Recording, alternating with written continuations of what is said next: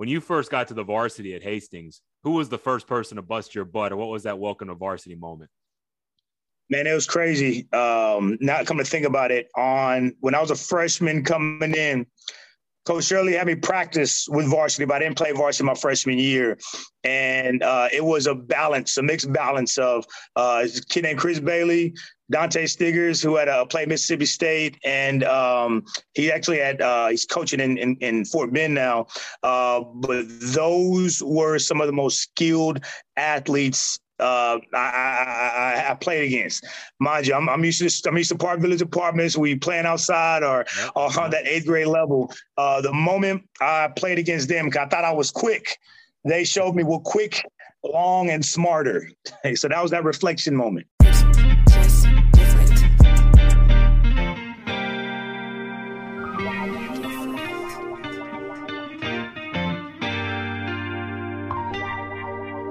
It always feel like I need one more boy and one more line. Record the track just one more time. My family think I bumped my head, lost my mind, ensuring them I'm just fine. I'm good enough, but I need one more boy and one more line. Record the track just one more time. My family think I bumped my head, lost my mind, ensuring them I'm just fine. I'm good enough, but I need one more boy and one more line. Record the track just one more time. My family think I bumped my head, lost my mind, ensuring them I'm just fine, I'm good enough. But truth be told, I need some therapy. Initially ain't do it voluntarily, but now I got a legacy. All right, welcome back to another new episode of the Team Player Podcast. This is episode 11, y'all. I'm fired up about this one. I actually, just earlier tonight, I got off of a 20-year reunion call. I'm on the committee for the 20-year reunion. I'm the class of 02 from Fort Bend, Austin High School. And guess what? He's raising the roof right now. We got the head basketball coach for the Fort Bend Austin Bulldogs, my alma mater. We got Coach Chris Owor in the house tonight. Welcome to the show, Coach. Oh, man, thank you so much for having me, man, and happy 20-year reunion, man. I appreciate that, Coach. If you're a part of the team player movement, please make sure you have given us a 5-star review. I checked today. We had 21 5-star reviews on Spotify and 18 on Apple Podcasts, man. So we are really building a cool little community here. Leave us those 5-star reviews. That helps more people find the show. Also, those 5-star reviews, I got one just this past week. I'm going to read it to you. This is from user FUSJDJD. I ain't going to try to pronounce that. So some kind of like little burner account screen name there. But they said, excellent, fast-paced podcast is a must listen for anyone interested in the world of Texas coaching at the high school, D3, D2, and D1 levels. Coach Kovaleski and guests cover topics with the speed of a Larry Fedora spread offense. So that's definitely an Austin College reference. Larry Fedora, graduate from Austin College. Yeah, he's now coaching USFL. I've been watching him on the weekends, but that must be one of my Austin College people left that one. So thank you for that. Yep. Hey, leave a review. We'll read it on the show. So yeah, that was great. But hit the follow button to subscribe. Get all the latest episodes in your queue as soon as they come out. We would be honored if the Team Player Podcast made it into your rotation. Keep up with the Team Player Podcast updates by following me on Twitter at Coach_Kovo. Coach, I'm fired up about this one because it's kind of funny how you and I got connected. Yes. I've been following your team on Twitter because I'm an alum. So I've been following. I always thought to myself, you know, this basketball coach, I don't know you at all. And I said, this basketball coach really puts a lot of emphasis on the weight room. I see his kids are doing cleans. They're wearing 1,000-pound club t-shirts. They're getting fired up in the weight room on PRs. I'm like, there's something different about this cat. And then sure enough, we have an episode of Aislinn Garza, and she talks about you. And I put 2 and 2 together.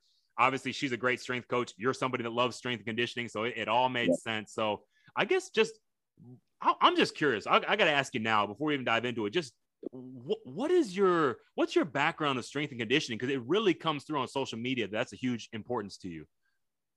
Man, I had so many hats. My former life, I'm pretty sure we're gonna get caught up with this. I used to actually be a personal trainer when I was in Los Angeles as well. And from there, just strength and conditioning was one of our core values. When I was in high school under Coach Shirley, from freshman all the way up, we were a strength and conditioning program. Mm-hmm. I was blessed to also be at Morton Ranch High School, and I got to coach. Man, I got to coach some players. LJ Krause, one of them. His father and his dad kind of reopened my eyes to the level of what strength does on the basketball court. And you got a choice. You either the one that's doing the pushing around, or you're getting pushed around. With L, every single year, his stats got better, more efficient, more dominant. And if you look at senior year compared to his freshman year, his muscle mass grew. Also a huge Kelvin Sampson fan, man. Oh, yeah. A big, our mantra, our motto, tough teams win. We break it out every single day in the weight room. So what we did this year, and we actually created our foundation, is we're using a college platform, a strength and conditioning program. Now, of course, we're teaching them how to lift the foundational tools. When I got there, I love Austin to death, but not everybody had that muscle that was required to be successful in that district against EYBL players. So one of our values and our brotherhoods are built in that weight room now. Sometimes I value the weight room more than on that court because that's where they build that connectivity. In the offseason, everybody's playing AAU now. What are we doing to take that next step up? It has to be the weight room. Next year, one thing I can tell you about us is we're not going to be getting pushed around like we did last year. I love it. I love it. I love it. Any parents that are listening, if you have coaches telling you that the muscle is going to mess up your jump shot or your swing or any of that kind of stuff, I firmly disagree. I got a great coach with me right now that feels the same way.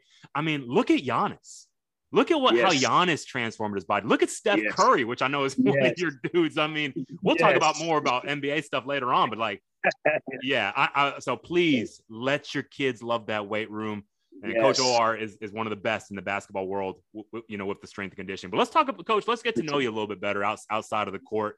You grew up in A-Leaf, Texas, SWAT, the Leaf. SWAT, Texas. Yes, sir. Yes, sir. And, you went to Hastings, and I always love talking to people from A-Leaf. I just think A-Leaf is so unique. And I want to ask you one thing. What year did you graduate from Hastings? 2004. So I'm taking a shot here because there's one cat that I knew from Hastings that came to Austin and played on our football team. Did you know Brandon Frank by any chance? He would have been 2 years older. That sounds familiar, but I can't put my face. I got to look at my Facebook. We might be friends. Yeah, it's a reach. It was a reach. I just figured I'd give it a shot. But yeah, so A-Leaf Hastings. And so for people that don't know, A-Leaf Hastings A-Leaf for the longest time was a two-horse town, so to speak, right? There was Elsick and there was Hastings. And the unique thing, I'll let you kind of describe this more, they are on the same campus. They're next door to each other, these two. So can you describe to me kind of that dynamic? And also, I am fascinated by the way that the zoning worked in A-Leaf. Can you kind of explain how it was decided whether you go to Elsick or Hastings? Man, it's crazy because, first of all, it was called A-Leaf High School before it was split. Right. So it wasn't even Elsick and Hastings, and the rivalry was good. Now I'm still almost guaranteed to say Hastings and Elsick is one of the best rivalry sports games that you've ever been. Even if where it was 20 years ago, because where I live in Park Village Apartments. So we lived in Park Village Apartments, and it's crazy because every morning there's 3 buses that pulled up. One bus went to Hastings, one bus went to Elsick, one bus went to Taylor because there was a lottery system. Yeah. One of the unique things about A-Leaf is literally it's the luck of. They say it's the luck of the draw where you go. My brother, he went to Hastings, but I got chose for Elsick. It's crazy because you look at it, or look at the multiverse, just through watching Doctor Strange. What would have happened if I had went to Elsick? But I did not. I said, I got to stay home to Hastings. And that was actually my senior year our junior year when A-Leaf Taylor opened up. Okay. So it was like, your boys want my boy Kalu, he went to Taylor. My other boy Chris Lofton was at Elsick, and we didn't live too far away from each other. It's a unique dynamic. It's a very unique dynamic. That's what I was wondering is, were you there for Taylor? And it sounds like, yes, your junior year, Taylor opened. And that's another thing I've always wondered. So you could live down the street from Taylor. You could live right next. You could walk to Taylor High School, but because of this lottery system, you could be sent across town to Elsick. It's possible. So we were at where we're Empanada, which is right in front of Ailey Taylor. Yeah. And then we moved to, I don't know if you know that area much. We moved to Park Village, which is Bel Air and Highway 6, which is 5 minutes away from Ailey Taylor. Yeah. And we went to Hastings. Wow. I guess I will never quite understand. It made sense when it was all Elsick and Hastings and they're together. I guess I get it. But that doesn't make sense to me to send a kid who lives next to. But hey, it's been working for him. I mean, obviously, there's a reason. I mean, so let me just ask you: Did you like it or did you dislike it? I didn't know. Right. I always say ignorant is not a bad word, right? I just had no knowledge, and then I went to like when I started coaching at Morton Ranch, I was like, hold on, whoa, hold on. You got kids that you can go to at a middle school, right? Yeah. Teach them your system and move them on up. That you know who's going here. Like back in the day, it was like on my basketball team at O'Donnell. Well, Jamil then went to Taylor. Half guys went to Elsick. So high school coach couldn't even come down there and start emphasizing his culture. That's what gives, in my opinion, that's what gives Coach Shirley, Coach Carter, the Pythons of Hastings so much like respect, because all the success that they had. You can't. How do you move in that A-Leaf? There's no move in. I get what I get, and I'm gonna make it work depending on what I have. And he had multiple 20-win seasons and regional finals, and so much respect for him. You know, you mentioned Coach Shirley, and definitely, there's no move-ins, but you guys definitely had talent to work with, like you said. Yes. A lot of great players have come through that district. You said you had Coach Rick Shirley for 3 years. You had Coach Smallwood for 1 year, and then basketball was your primary. Go ahead. Yeah. Coach Smallwood was actually the assistant coach. So it was Coach Shirley and Coach Smallwood for 3 years, then Coach Carter my senior year. Oh, I see. Okay, so Coach Carter came in your senior year, and you said basketball was your primary sport, but you also ran track, and you played a little bit of football during your middle school days. Okay, so tell us at O'Donnell, I take it. So what were you playing in football? Well, I had a lot, man. Hey, I had gifts, man, that I did not expose as we went forward. So I played a little running back. I was second string, but I got some yaks. Didn't give me a touchdown, but that was about 7 yards per carry. Okay. Didn't make it to the end zone though. Defensive end too. I like that hit stick, man. But when I got to high school, it was out. Mind you, nobody told me either. The focus on one sport, but my ignorance was like, hey, I got to just focus on one. Because in track, I was pole vault champion. I ran a 525 mile, got second place, first time ever running. 4x1, 4x4, long jump, triple jump. My coaches used to tell me this: the dumbest thing you can ever do is to quit track. And it's crazy because I preach to my athletes. You could be either led or you could be driven. And sometimes being driven is not many gifts, and maybe that's why gifts for my speed and my athleticism. But I was a trifecta. Now I run miles and stuff now, so it's crazy how the everything circles back around. Oh, I love it. I love it, man. That endurance base obviously served you well in basketball. But I had a feeling you had a football bone in your body, just the way that you love the offseason, the weights. I had a feeling that you were a dude that did play some football.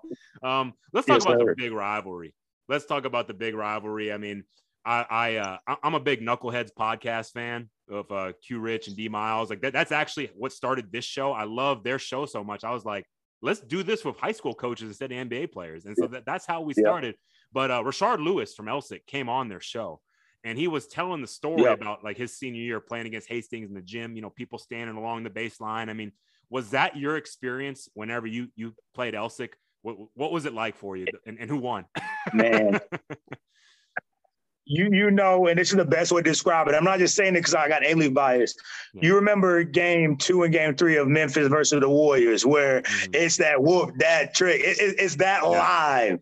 That's the environment on the freshman B game. Wow. Okay. That's the crazy part of it, because mind you, that we live in the same neighborhood.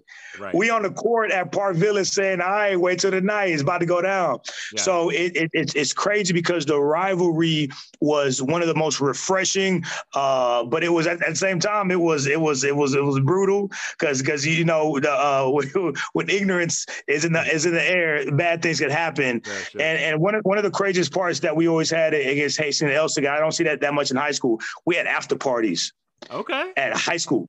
Yeah. So like it was at a ballroom and it went down. Like it was It was like homecoming, any college homecoming, every Hastings LC game, and it was just an experience of a lifetime, man. Man, okay, I'm having fun. This is great. You bring the energy, and man, this is fun. So so you didn't answer my question though. Who won the games? Does that mean that Elsa got you? My bad. It was a mix. Because it was my senior year. Hey, shout out to Baron Sauls and that whole squad. They beat us. We were in the team. We were my senior year, but it was a good balance. That's one thing I could say, because we had talent for talent, man. And then so let me talk about Taylor. So that they came your junior year, and obviously they've been very successful since they came onto the scene. So was it something where they came on and they just weren't ready yet, and you were able to thump them, or did they come on and give y'all problems? Taylor just needed 1 year, and I remember like it was yesterday, because so Fendi and Martellus were 05. They were the year right after me. Mm-hmm. So the first year they got in, it was my boy Cam Joplin, a lot of good athletes over there. But the following year, you had 6'7", and you had athletes there. So from there, they were easily able to jump into the rivalry because they had athletes. Right, sure. Yep. and they had Coach Dunford. Coach Dunford is a heck of a coach. He just retired this past year. Mentor of mine, friend of mine. He did a great job from day one, just building a culture to mesh and be like that gold standard, the golden era of A-Leaf basketball. So you mentioned Martellus Bennett, of course, played collegiate football at A&M, 9-year NFL career, Cowboys, Bears. And then you mentioned Fendi Onabon. And, I didn't know this about him. I had to kind of research. I knew about Martellus, but I had to research about Fendi a little bit. Originally went to Arizona to play for Lute Olson basketball.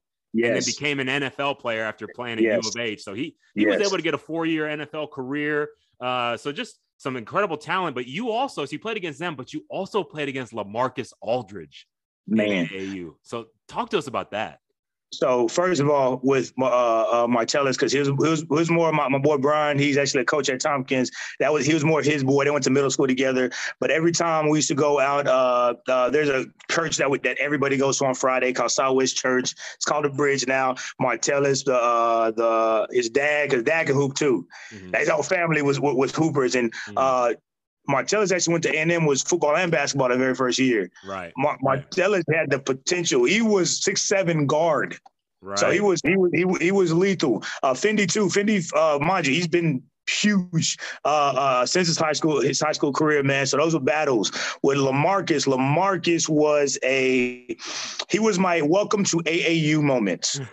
Right. Because mind you, we didn't have the financial resources to do AAU young. My parents, my dad's Nigerian, my mom's Jamaican, and we don't education first, right? So I had to actually get scouted my sophomore year to play our AAU program, which I'm grateful for. It's not at the level that LaMarcus Aldridge's program was for. So I'm like, why are we playing teams like this? So I went to primetime tournaments like the low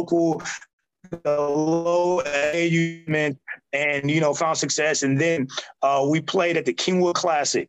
All right. Mm-hmm. I'm not sure if you ever heard the Kingwood Classic, but between the era of 04 to 2012, it was the prime time of high school basketball. Roy Williams, Coach K, every Power 5 coach, head coach was in attendance. In my mind, mind you, my beautiful ignorant mind, I'm all like, man, I'm about to get my offers, man. I'm about to show you who I really am. We played the LaMarcus Aldridge team. They 50-pieced us. Right. They're throwing alleys from half court. And I know we don't see the athletic LaMarcus Aldridge, but 6'10", and our big man was 6'6" kid from Cinco. I think that was the wake-up call, understanding that there's levels to this thing called basketball, man. Yes. But it was I guess seeing it from the outside, seeing them play. It's like, man, I understand that was my first moment of realizing, all right, let me evaluate where I'm really at. Yep. And so after you finished up at Hastings, I love your collegiate career because it's really unique, and I just can't wait to dive into this. So out of high school, your only offer was to Lamar State College in Port Arthur, but you wanted to pursue the D1 route, so you attended SFA with the hopes of walking on.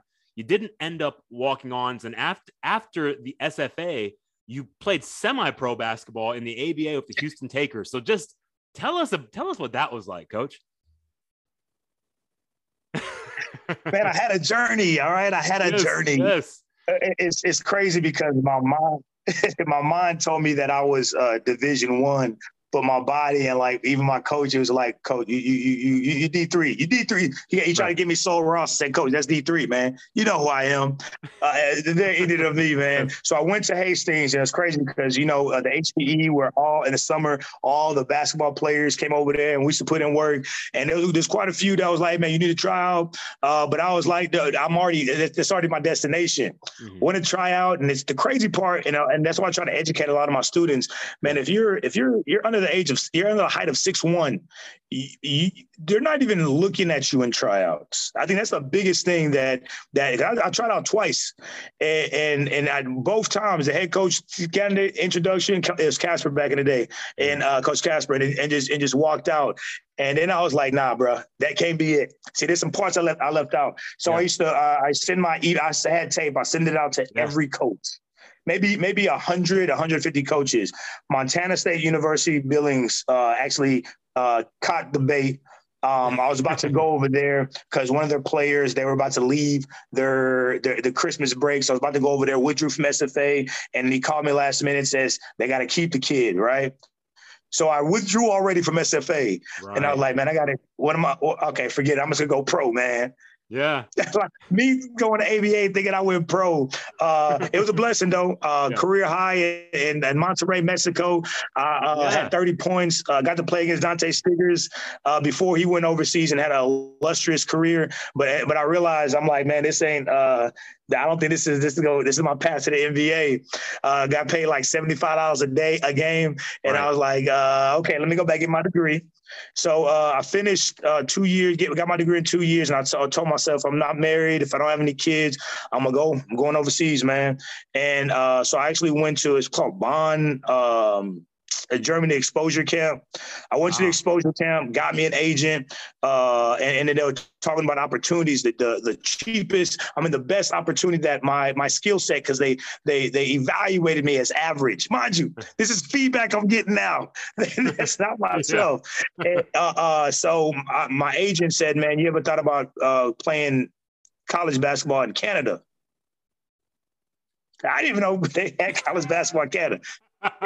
Ignorance, right? So it's not NCAA, right? It's FIBA rules. Yeah. So think about this. I'm trying to play over.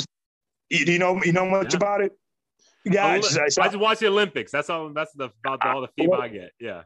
But they weren't Andrew Wiggins yet, man. They weren't Jamal Murray yet, man. Right.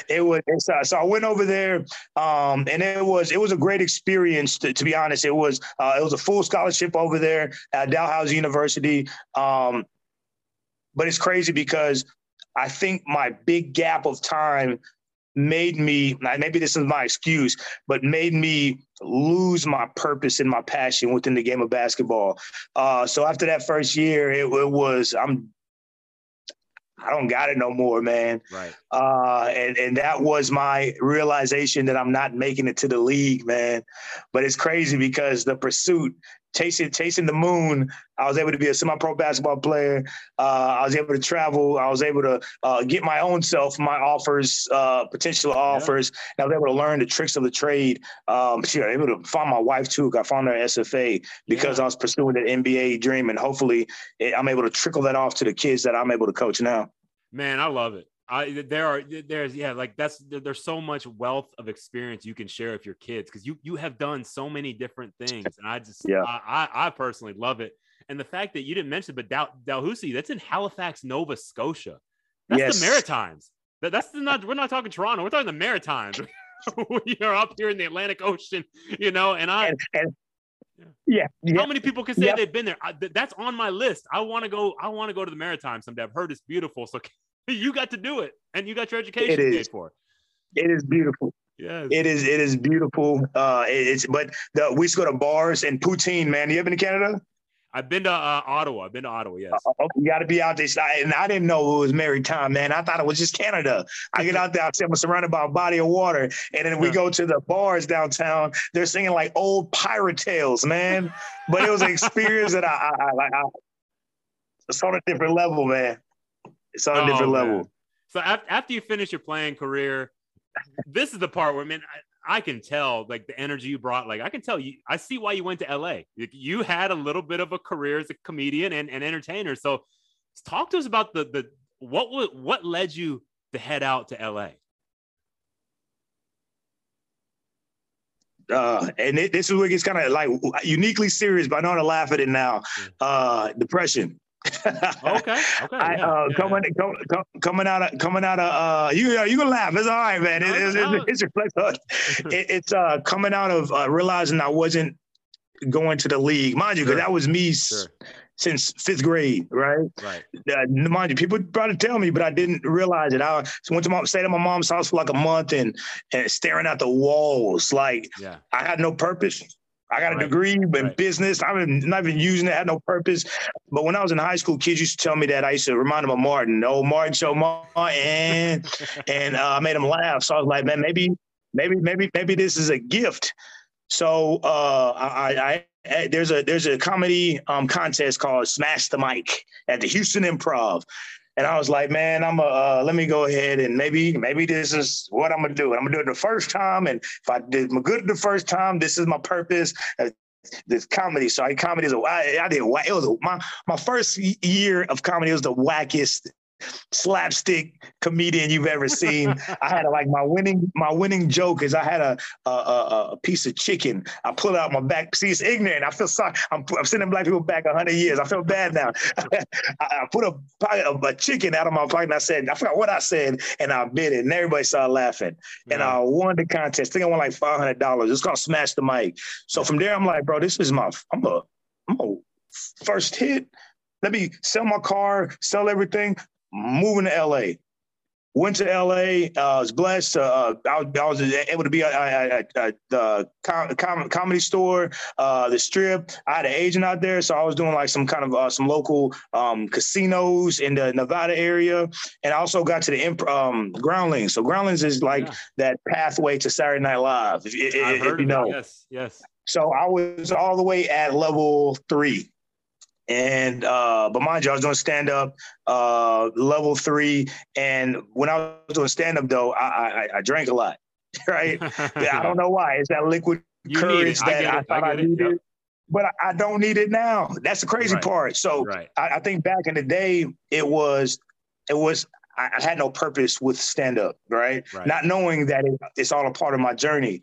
But I did it to be famous, I suppose, or because that was what was my next step. And then I said, man, I want to coach. And in LA, you don't have to be a teacher to be a coach. So I was doing my stand-up, doing my Groundlings, and I had a job. I was working for direct TV. Man, you getting the full access right now, man. I love this. I was working for direct TV, making $10 an hour in coaching, and I was coaching this school called Pacifica Christian in Santa Monica, California. That school, it had the owner of Arm & Hammer's son, that movie Now You See Me, the director's son, he was coaching there, and I got to coach my way, meaning I'm on the court, I'm a hold you accountable, I'm a find a way to challenge your character when I see how you get out. Off the court, I'm gonna love you to death. And those kids at Pacific Christian and Coach Kelsey, who Kevin Kelsey, who gave me the foundation of how to coach through Christ in a sense, helped me build my foundation of pretty much coaching. And I told myself, and I talked to my wife, because my wife is my financial chair and the overall seeker. That's the only way I'm happy. And that's the only way I'm able to do what I can, because my wife, she gave me permission. So I told her, I said, either way, whichever one comes first, I'm gonna take it. Either my comedy career or my coaching career. And I'll be honest, I stopped doing stand-up and focused more on improv because I was doing great at Groundlings, and actually supposed to go through level 4, and who knows, multiverse, what happened if I would have finished it, man. But my purpose was coaching. And I started finding out that just me being able to share my experience, share my story in basketball. And I tell my students all the time, basketball is just a platform of leadership. And through this platform, we get to just develop you and challenge your character, help you build a brotherhood, build these leadership skills. And I was able to do that just on the basketball end. I told myself, hold on, I need to do this thing full time. And then I started pursuing my certificate because I already had my degree, and then the rest is history over there. And then from there I coached in South Central. It's a different beast. I don't know how much time you got over there. That is, man. Right. No, man. I mean, this is great. We always celebrate first on the show, and I always ask, like, did you know you were going to be a coach in college? So the answer for you is no. I mean, no. You are doing comedy. You were our first working at DirecTV. That's another first, that we have on the show. So we got that one. And I mean, this is great. You have the most unique path. You get that award for most unique path. I love it. And, one thing I love about the Knuckleheads podcast, they talk about the various cities where pro ball players come from. And I know they talk about a lot. LA for a long time had a drought of NBA players, and they were kind of seen as like a little soft. But now this new generation, I know, like, was it, I think Baron Davis is from LA, Russ Westbrook, James Harden, Paul George, Kawhi Leonard. There's a lot coming out of LA. So I want to ask you, you've coached in Houston, you coached in LA. What was the level of high school basketball like comparing LA to Houston? Hands down. And I was able to coach AAU in LA and Texas as well. Man, I love LA to death. But hands down, Texas is just like the grit, that. Right. Grind your teeth, groundhouse, LA, and you kind of see it. I think a great example is Gonzaga versus Baylor, right?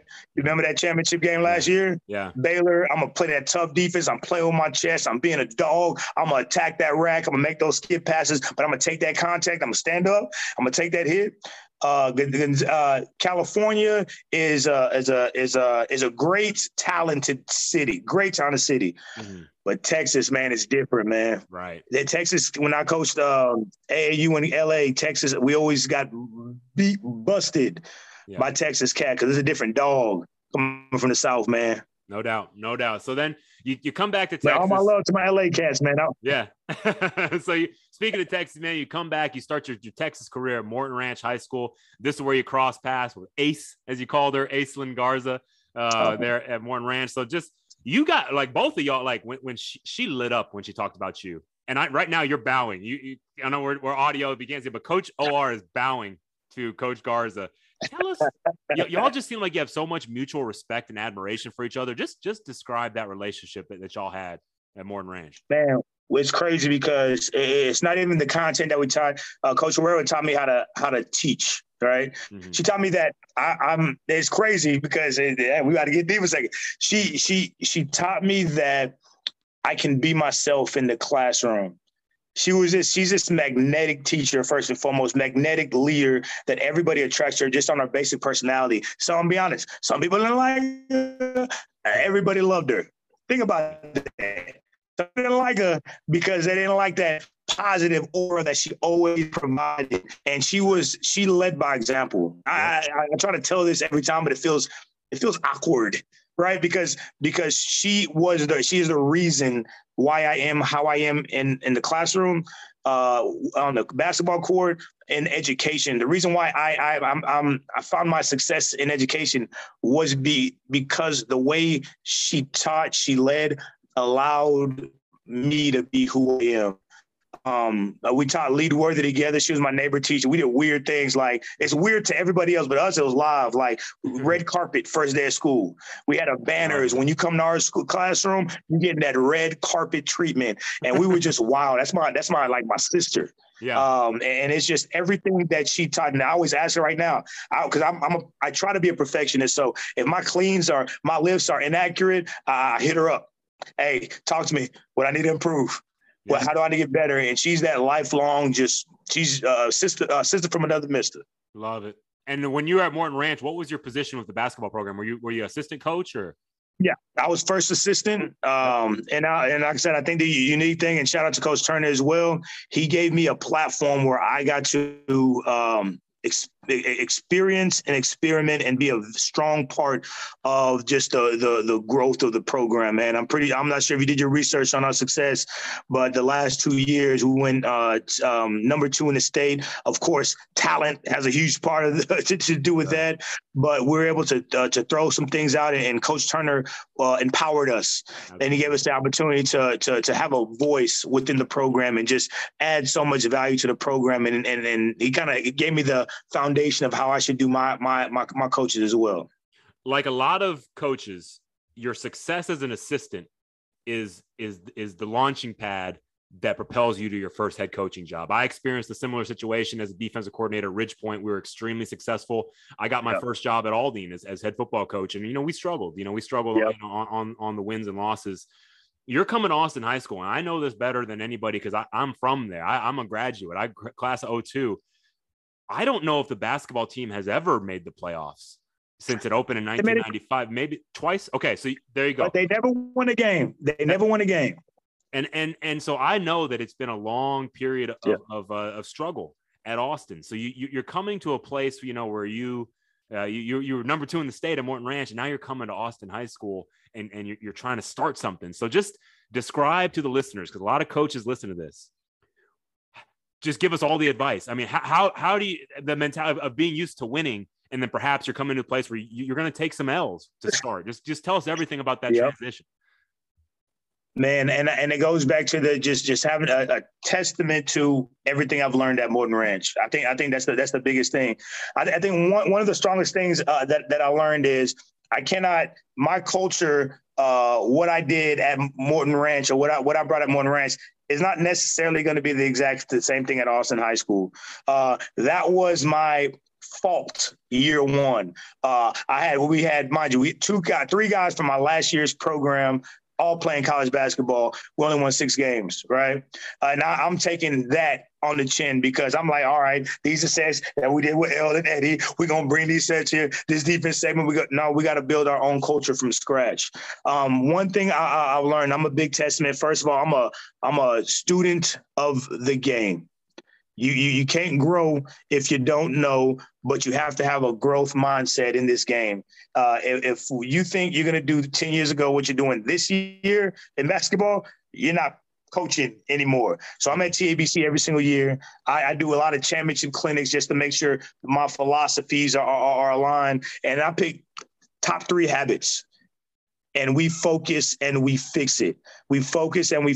Last year, prime example, these kids never had a weight room culture.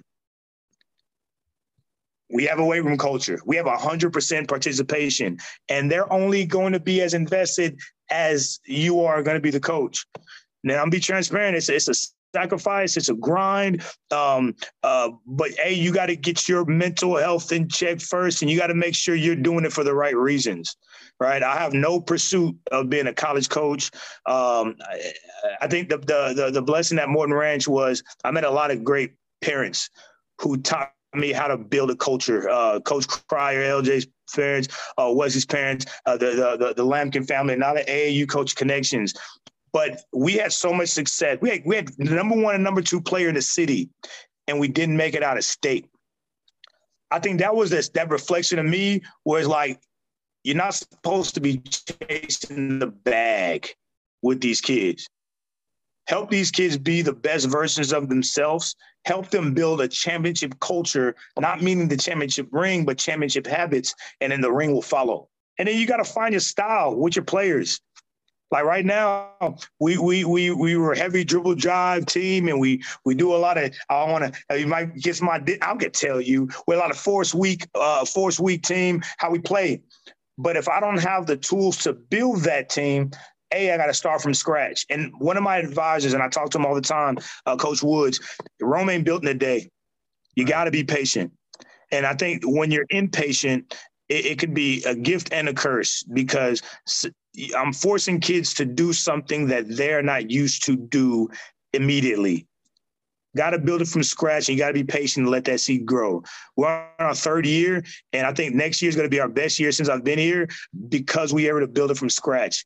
And the students are staying. Yeah. Build a relationship first. It's all about relationships with those kids. Once you build that relationships, the old coaches say, and I'm pretty sure you said it before too, Coach, they'll run through the wall for you. That's right.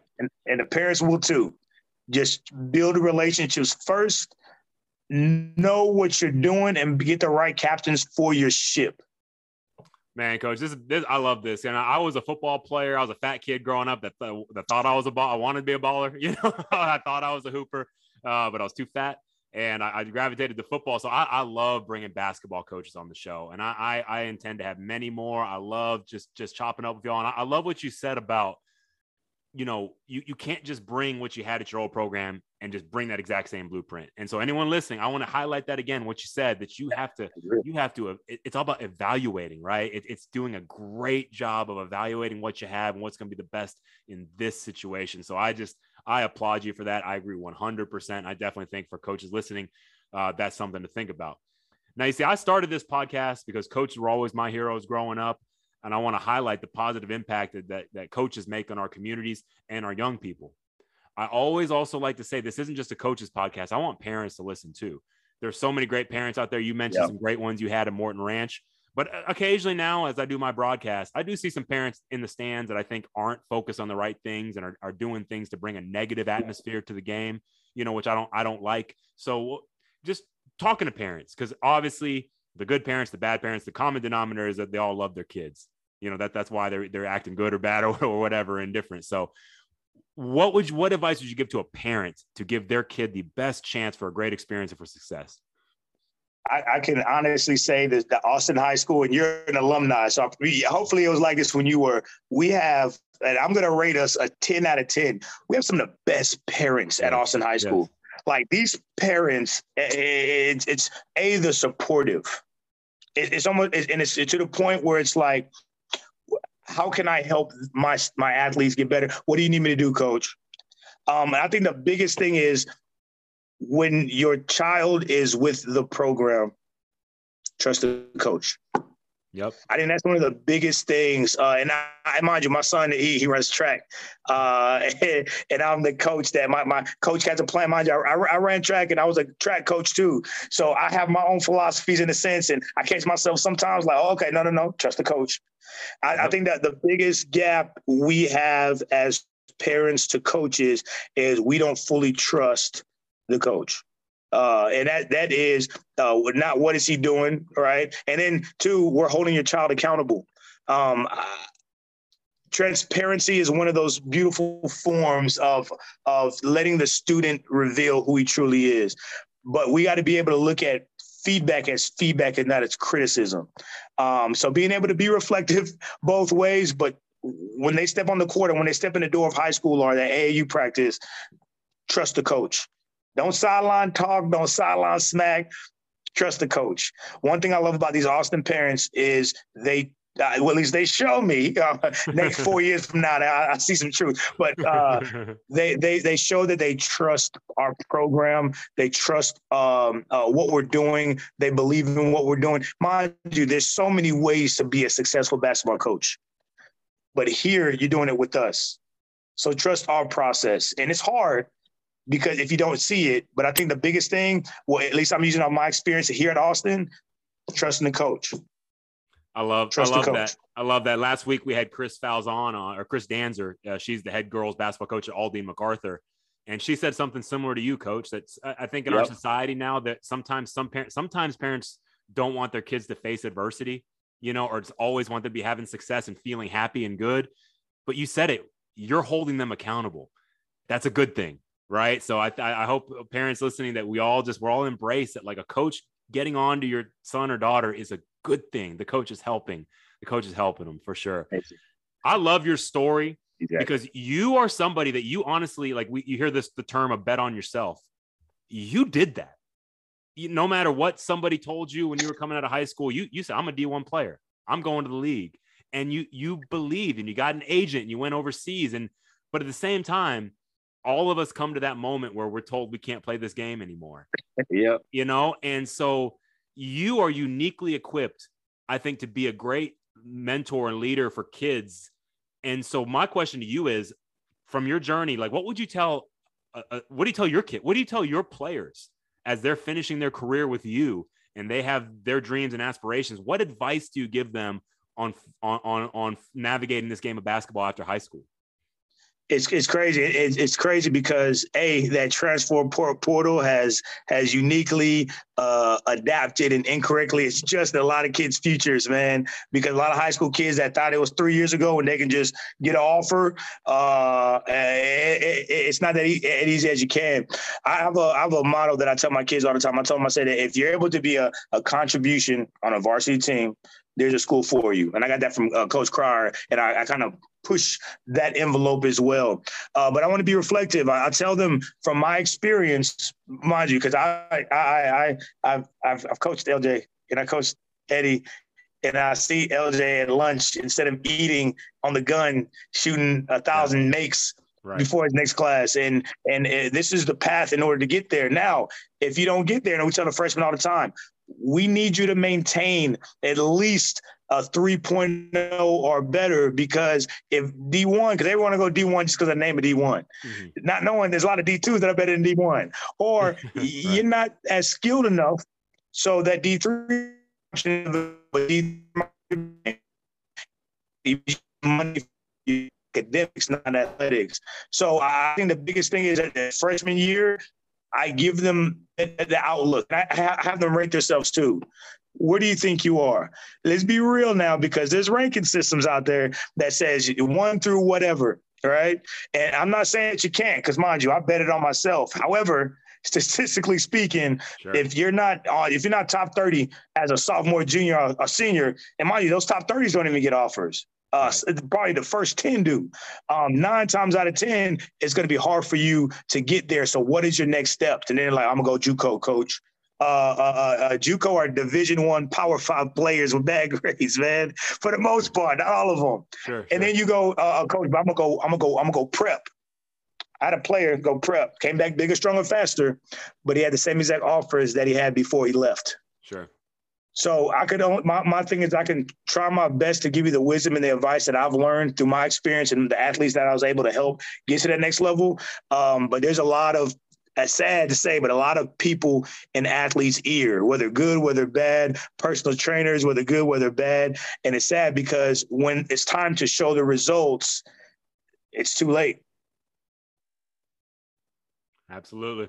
No, great advice there, Coach. Now, as far as favorite teams, I love this about you. You remind me of Earl Westbrooks, one of our team player alumni, that you also, you listed women's sports in some of your favorite teams. And I love that.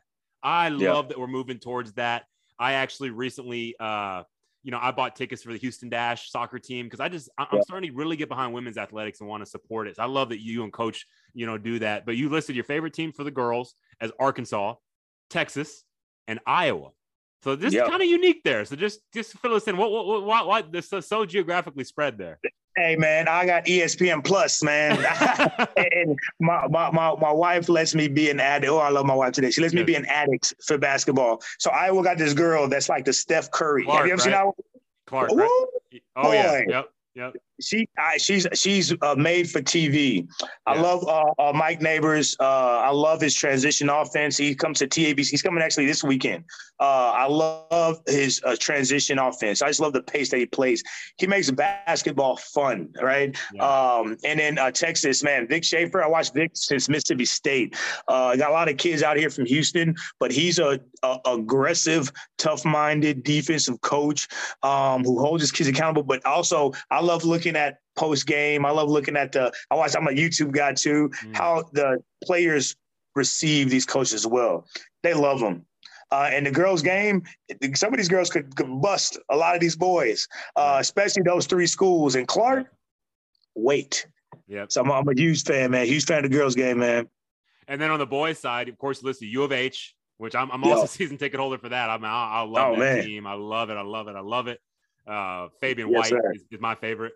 And you listed Bama, and then any team that Shaka Smart is coaching, man, that run at VCU, I think all of us will always remember and hold dear, in our hearts. And you also listed Marquette up there in Milwaukee. So do you want to speak to any of those programs? Hey man, that's Shaka Smart. Because Shaka Smart's at Marquette now.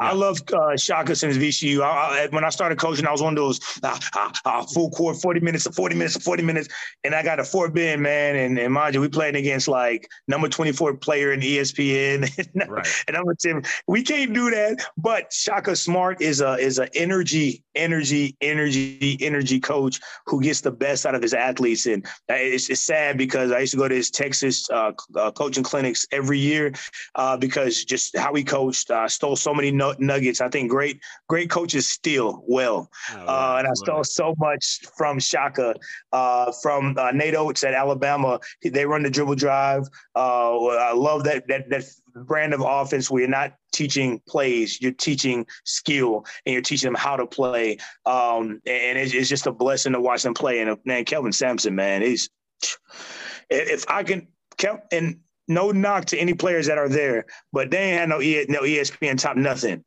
And they've been ranked. Besides, of course, I'm a man that's at New York. Why my mind got blank, man? Quentin Grimes.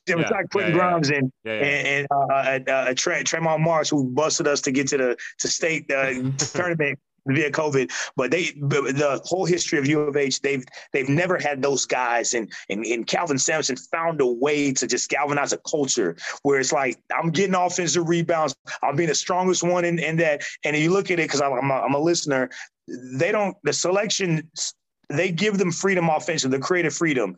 Defensively, though, you're going to play our defense. Mm-hmm. So I tried my best to embody that Kelvin Sampson defense approach with that U of H and Shaka Smart approach. It's just I love how they coach, man. They make it fun. They make basketball coaching a life instead of a career or a job.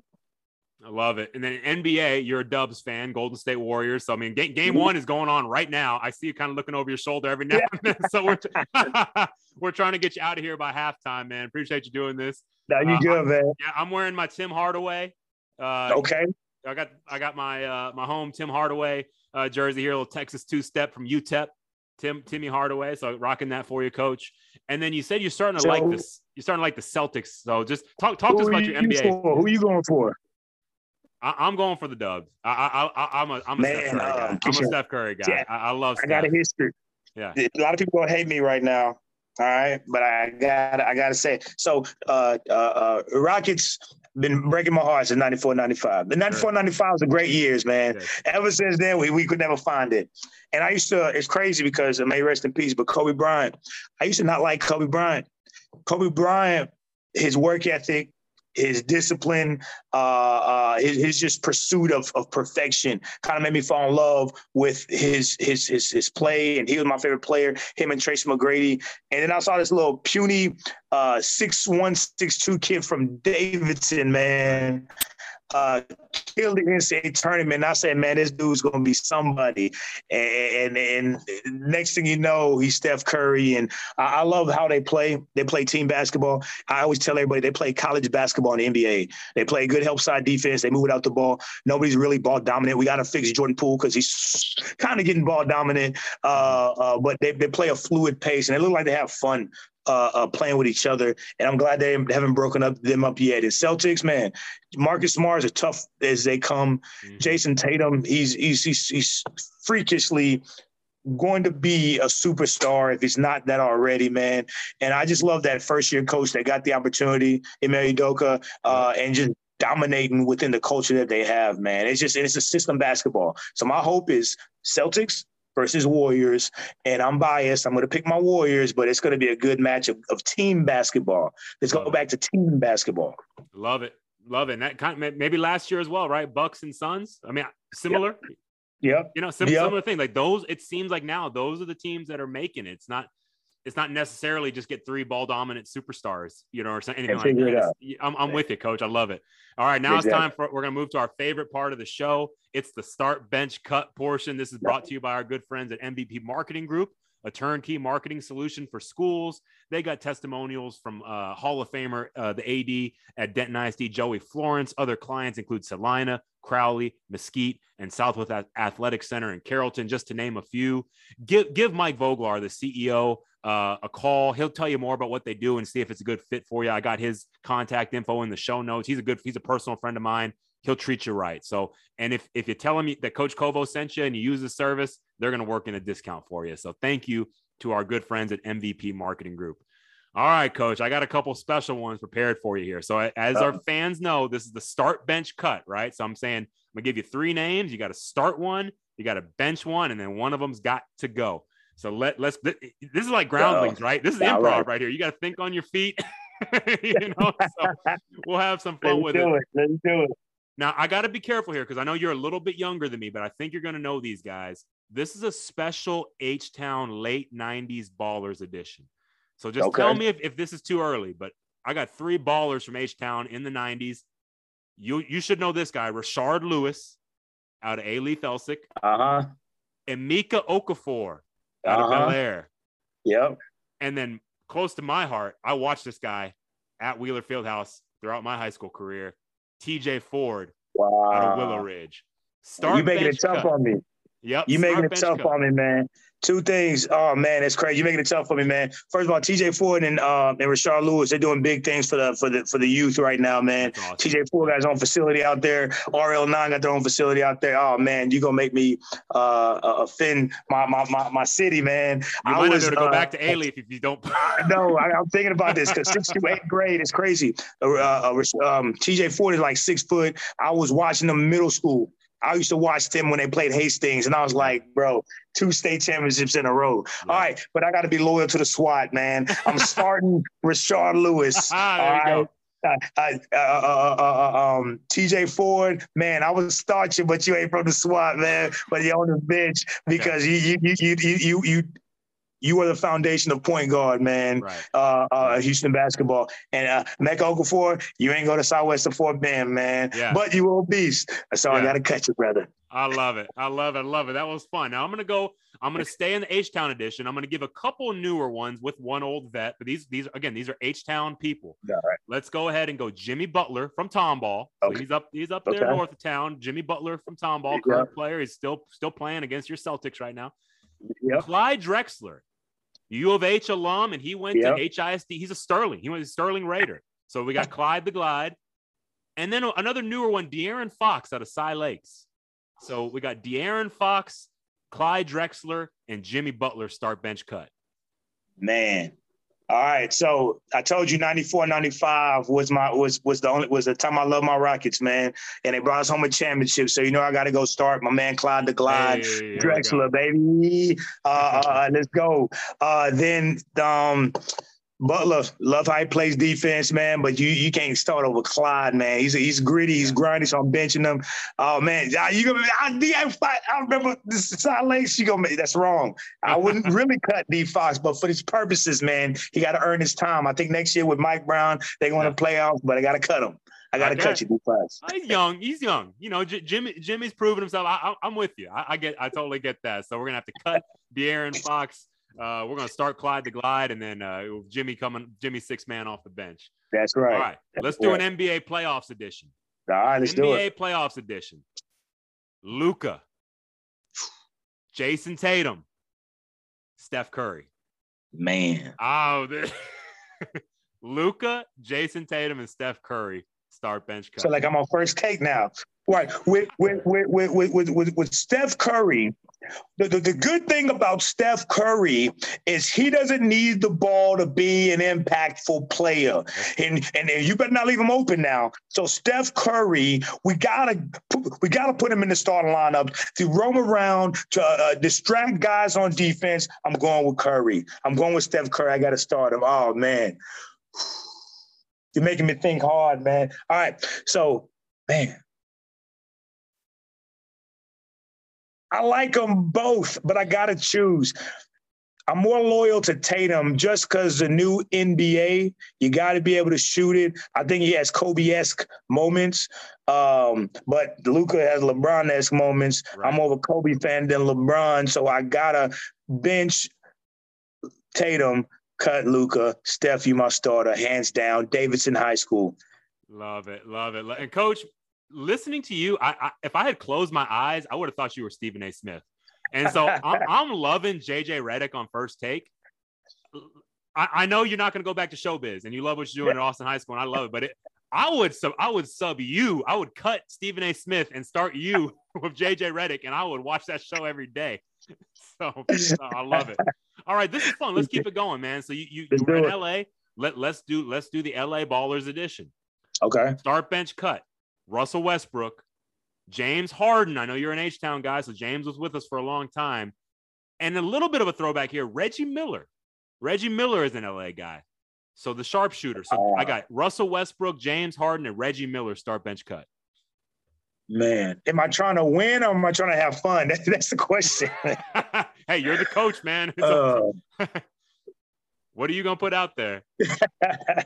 So I think if Westbrook was able to be tamed, because I love his dog mentality. He never cheats a play, never puts out. I just love dudes like that. Like him and Butler are cut from the same cloth. Yes. The only difference is Butler's winning. I go Westbrook, man. I know what I'm gonna get out of Westbrook every single day. Man, Reggie Miller got to be number 2, man. He's that foundation of that shooter. He ain't Steph. I ain't fit nobody, but he had foundational shooter. And then, man, James Harden, man, he got work to do, man. No pun, no hate intended, but just out of those three, man. Man, hey, this is a theme on the Team Player podcast. Adam Ramirez came on here, and he was not giving the beard any love either. So it seems like my Team Player community, they're not high on James Harden. So that's just, I don't know. That's something I've observed here, but you're gonna go for us. You love the dog in him, and you're gonna have Reggie coming off the bench to get you. He's a great guy off the bench because he's gonna fill it up with threes, and then you got James gonna have to go, is gonna get cut. Sorry, man. I like this one a lot. So now we're going to, we're talking more like 6'7" dudes, or forward, wing forward types. Paul George, Paul Pierce, Kawhi Leonard. These are all 3 LA guys. Paul George, Paul Pierce, Kawhi Leonard. Start bench cut. Who, what, why, and Kawhi. Kawhi got it. He's my guy, man. I don't like his character because he doesn't have one, but I love his. You know what you're getting out of Kawhi, too. He reminds me of Jordan a lot when he plays. He reminds me of his movements of Jordan, so I got to go Kawhi. Man, I remember the Lakers versus Celtics, man, when Paul Pierce went in like he was limping, it came out like a G and finished it out. I'm benching him. You need to do like that in the locker room. Paul George is crazy because he's been in the league so long. He still needs to define himself. So unfortunately, you gotta go, Paul. gonna lose Paul. So we're gonna cut Paul. So we're gonna start Kawhi. We're gonna get Paul George off the bench, and we are gonna have to cut Paul Pierce. No, Paul Pierce is on the bench. Oh, Paul Pierce. George. Paul George. Yeah. Oh, I'm sorry. Okay. Yeah. I like it. Yeah. Okay. So Paul George coming off the bench. Yeah. Oh man, I got one more for you, Coach. I know you talked about 94, 95. I know you're a little bit younger than me, but this is a retro Dubs edition. Can you remember Run TMC?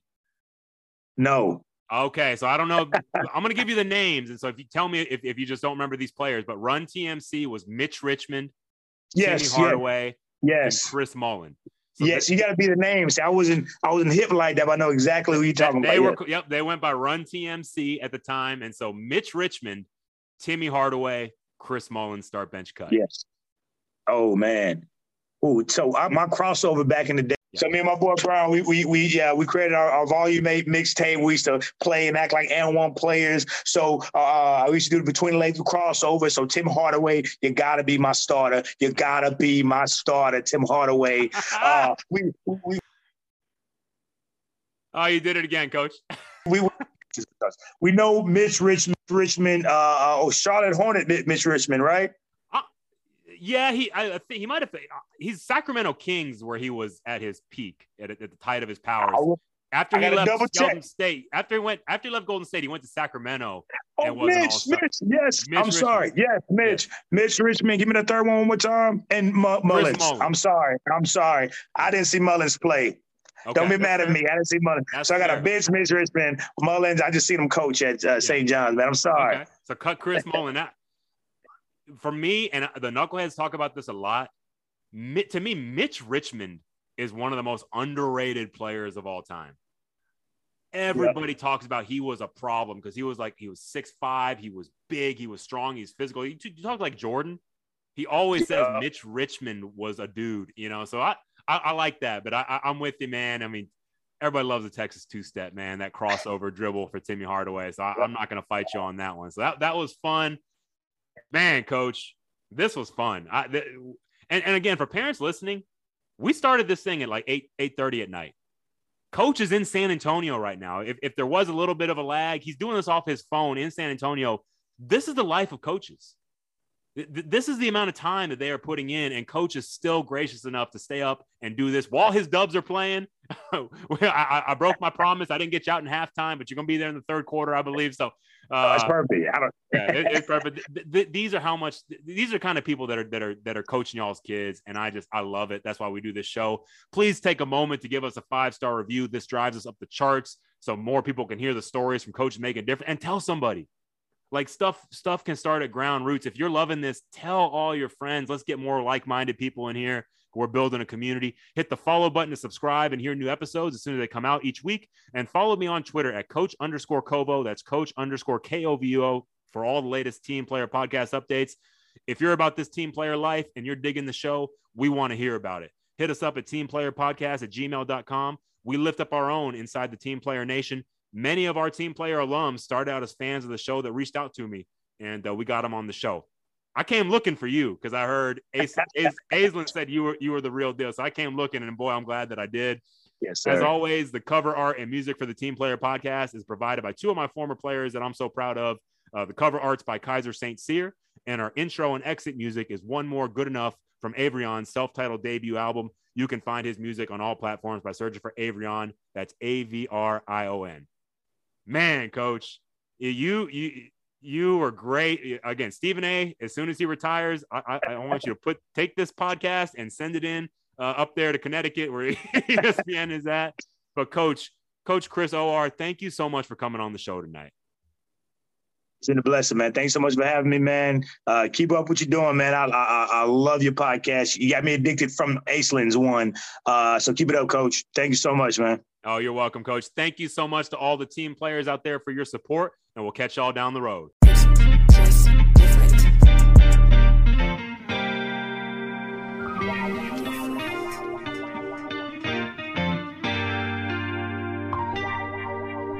It always feel like I need one more boy and one more line. Record the track just one more time. My family think I bumped my head, lost my mind, ensuring them I'm just fine. I'm good enough, but I need one more boy and one more line. Record the track just one more time. My family think I bumped my head, lost my mind, ensuring them I'm just fine. I'm good enough, but I need one more boy and one more line. Record the track just one more time. My family think I bumped my head, lost my mind, ensuring them I'm just fine, I'm good enough.